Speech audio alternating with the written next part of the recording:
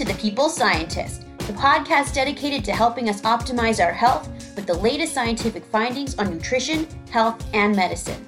I, your host, Dr. Stephanie Caligiuri, will be here with you every single week, bringing us information to ignite our thinking to help us be one step closer to the healthiest we can be.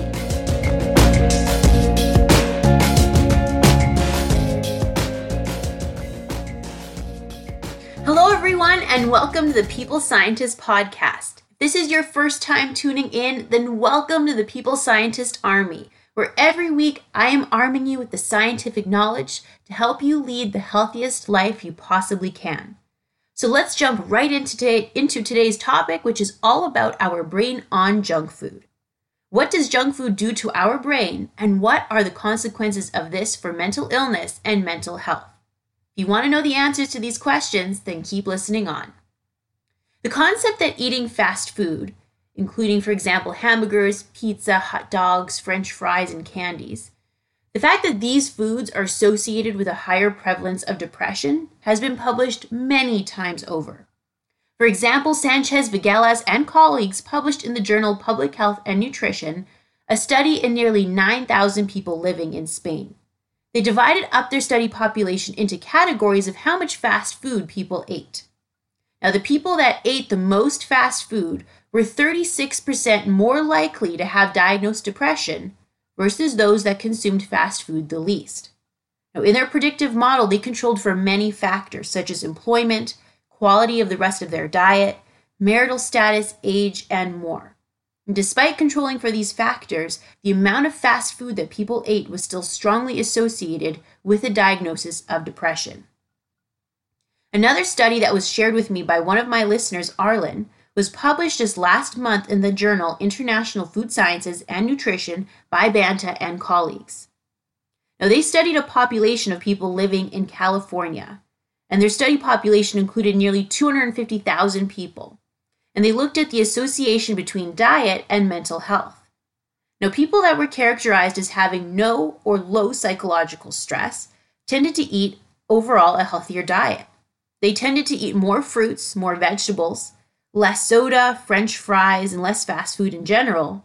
And they also tended to consume less fruit drinks and less overall sugar, versus people that were characterized as having either moderate or serious psychological distress.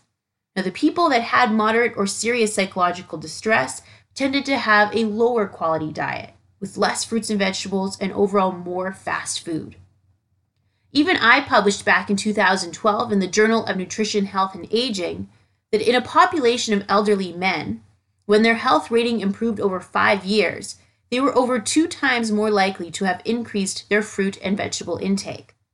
Similarly, the men who consumed a healthier diet tended to have better scores for their mental and physical health.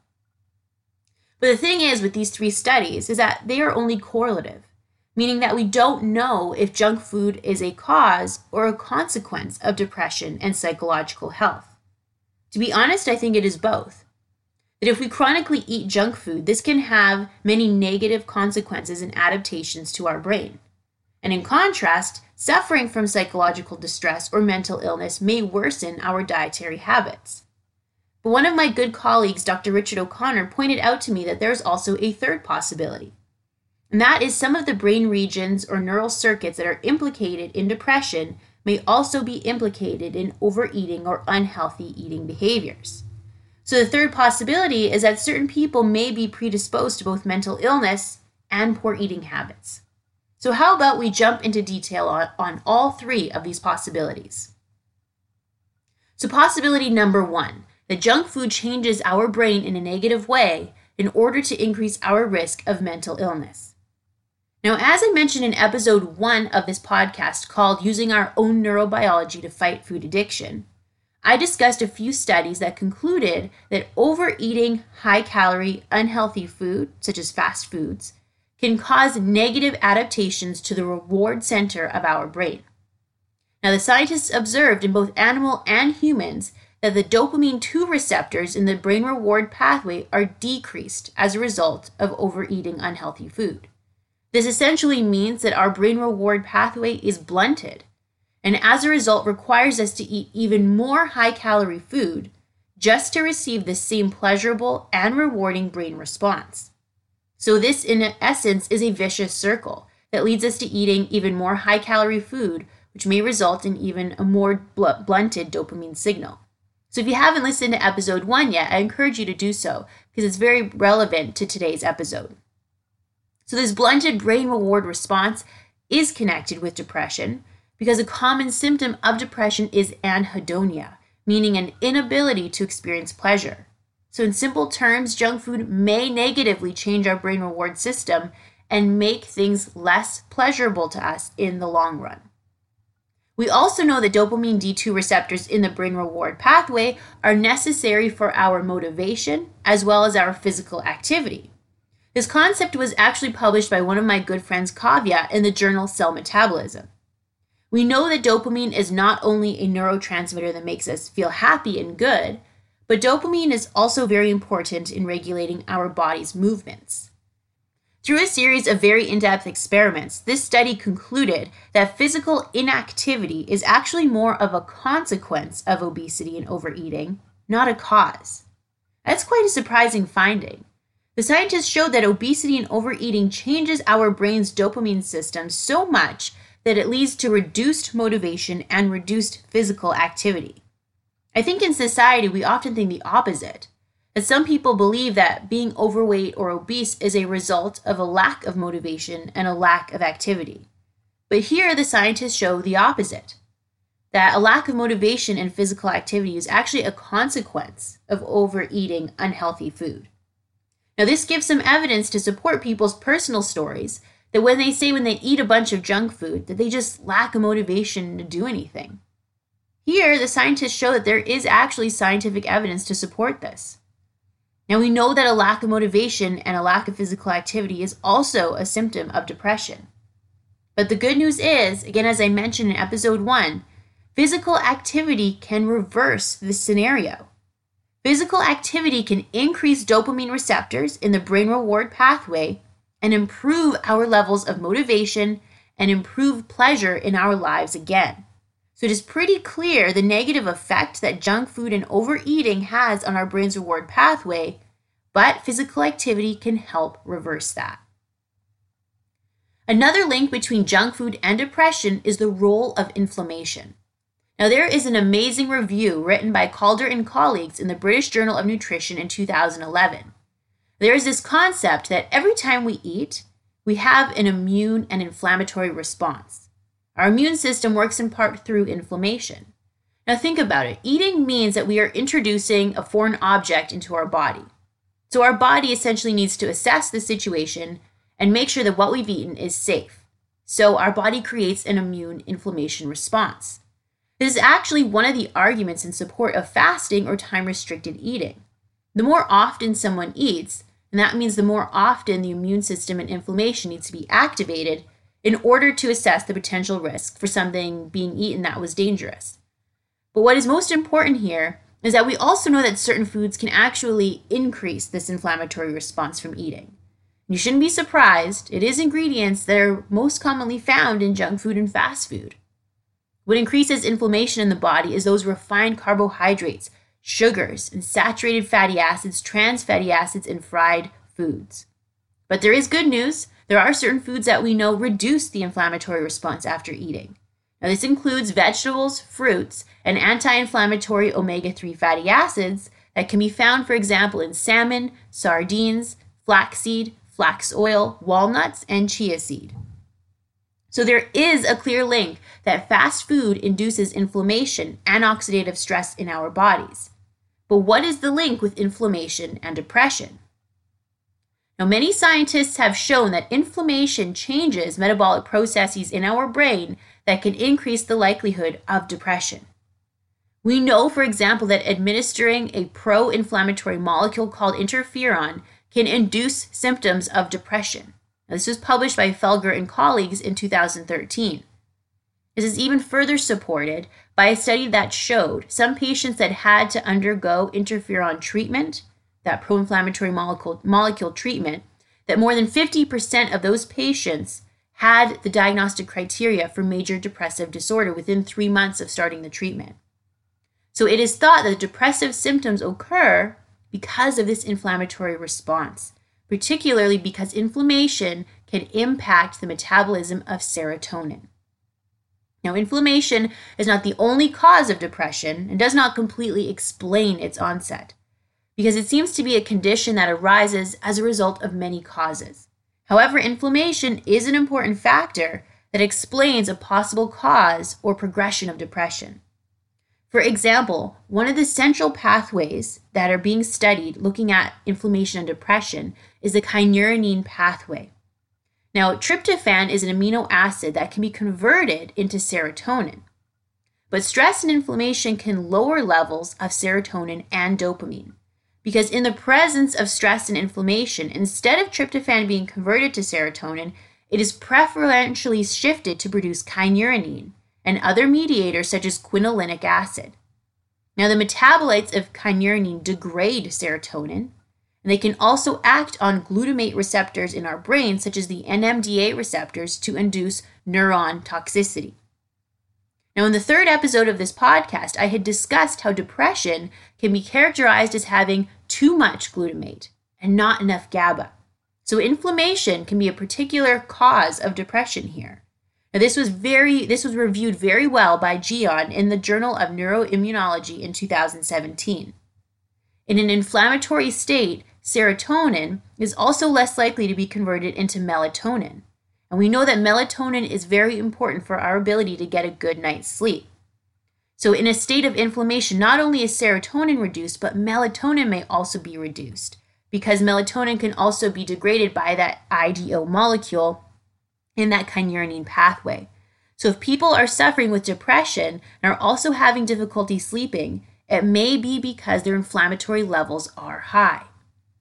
So it is a possibility that junk food can increase the odds of depression. I think it's certainly possible, because we know that junk food increases inflammation, and inflammation shifts our serotonin metabolism to the kynurenine pathway, increasing our risk of depressive-like feelings. And we also know that junk food tends to change our brain reward pathway, reducing our feelings of motivation and physical activity, and reducing the pleasure that we receive from things in our life. So I think that there is certainly a connection. But there's also possibility number 2, that eating junk food is not a cause, but a consequence of mental illness. Now, this has been reported many times over. For example, people that experience seasonal affective disorder, meaning that they feel like they have more depressive-like symptoms during the winter months, tend to eat more calories and sugary foods during the winter months. The hypothesized reason is because they are trying to feel better and to raise their dopamine levels by eating junk food and sugary foods that we know increase our dopamine. But mental illness is sometimes associated with a lack of motivation and energy as well. Now, let's be honest, eating healthy takes effort. It is so much easier to just go to a fast food place or to order in and eat something that takes little effort to obtain or prepare. Eating healthy takes both effort, thought, and motivation. So in short, it may be difficult for people with mental illness to find the motivation to eat healthy. But unfortunately, as I mentioned earlier, we know that junk food can increase the risk of negative effects on the brain and for mental illness. So it truly can be a vicious cycle. Now, possibility number 3 is that some people may have a predisposition to both overeating unhealthy foods and mental illness. For example, we know that there are certain genetics or certain brain regions that are connected in both mental illness and unhealthy eating habits. Within our genetics, some people may express slight differences in a specific gene, for example, versus the rest of the population. Now, this slight difference in a gene is called an allele or a single nucleotide polymorphism, which is often abbreviated SNP. Now, these small genetic differences can result in some proteins or receptors in our brain to act differently. For example, there is a gene called CHRNA5, and that gene encodes for a very specific nicotinic receptor. Now, there is a group of people that live with this genetic difference or genetic allele. They actually estimate that about 30% of Europeans have this genetic allele for this gene. Now, this allele causes the nicotinic receptors to become less functional. Now, Paul Kenny and Mariella DiBiase separately have shown that this genetic allele for this nicotinic receptor is associated with a higher risk for cigarette smoking and alcoholism. The reason being, when the scientists replicated this genetic allele in the mice took a lot more nicotine at very high doses because they didn't feel the negative or aversive feelings of high nicotine. So if you never feel sick from smoking a cigarette, you are more likely to continue smoking and to smoke even more, which is what we see in people with this genetic difference. So this is just an example of how our genetics can change how we respond to certain foods, drugs, or situations. Now, in regard to genes that predispose people to depression or anxiety, it isn't as easy to determine. The reason being, environment plays such a pivotal role in the development of depression or anxiety. Some people will be exposed to certain hard situations or life events and come out resilient and without mental illness, whereas some people won't. By contrast, some people will have the quote-unquote perfect life, but still battle with severe depression and anxiety. So it is rather complicated. But nevertheless, there are certain brain regions or genetics that have been linked to eating behaviors and mental illness. For example, Rigel in 2010 in the journal Biological Psychiatry observed that in 2 different clinical populations, specific variations in the gene HOMR1 was strongly associated with major depression. Now, they have replicated this genetic variation in mice, and they do note that the mice portray signs of depression, drug reinforcement, and food addiction. And remember how in last week's episode, when I talked about how CRISPR gene editing can be useful in research, this is a perfect example. We found a correlation between a gene and depression, but in order to know how this gene may cause depression, we need to model this genetic variation in mice. So for example, as I said, variations in the gene HOMR1 may be associated with clinical depression and eating behaviors. Now, besides genes, we can also look at brain regions and circuits that are both important in depression and food consumption. For example, again, in my very first episode on this podcast, I introduced to all of you the brain region called the lateral habenula, which has been coined as the disappointment center of the brain, because it is activated when a reward, such as sugar, is expected but not received. This brain region is also very strongly implicated in depression. In some patients that do not respond to medications for their depression, they've actually undergone deep brain stimulation of the lateral habenula and has proven to be very successful in managing their depression. Many case studies, for example, by Sartorius in 2010, have been published showing that this is an effective treatment strategy. So this is just another example of how the same brain region may be impacted in those with depression as well as in those that quote-unquote have a food addiction to unhealthy foods. So for example, if someone is born with the genetic allele for the HOMR1 gene, or if someone is born with a difference in the activity of their lateral habenula, it is possible that they may be predisposed to both depression and poor eating habits. Okay, so that is a wrap for this week's episode. In summary, there are very strong correlations between eating a lot of junk food and fast food and the risk for having mental illnesses such as depression and anxiety. But why is this the case? Well, we know that sugary and fatty foods can impact our brain's reward center, which in mice we know leads to a lack of motivation and a lack of pleasure, which is a symptom of depression. We also know that these unhealthy fast foods can increase inflammation, and inflammation can change the metabolism of serotonin in our brain, shifting it to the kynurenine pathway, which as a result can increase the risk of depressive-like feelings. We also know that eating junk food and fast food can be a consequence of mental illness, as eating healthy takes motivation and effort, which can be difficult for some people that have mental illness.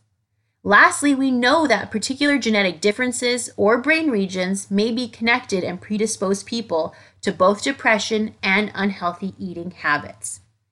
So my final takeaway message of this episode is, if you are feeling blue or more melancholy than usual or battle with depression and anxiety, keep in mind that your diet can have a huge impact. Try your very best to eliminate refined carbohydrates and sugars, fast foods, and fried, fatty meals, as we know these foods induce inflammation and are associated with mental illness.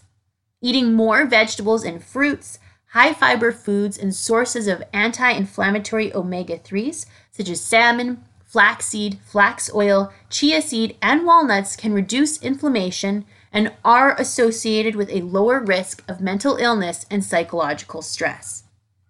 So I hope that this episode was really interesting for all of you. If you liked the episode, then please let me know by leaving a review or by following me on any of my social media platforms. I'm on Facebook, Instagram, Twitter, and LinkedIn.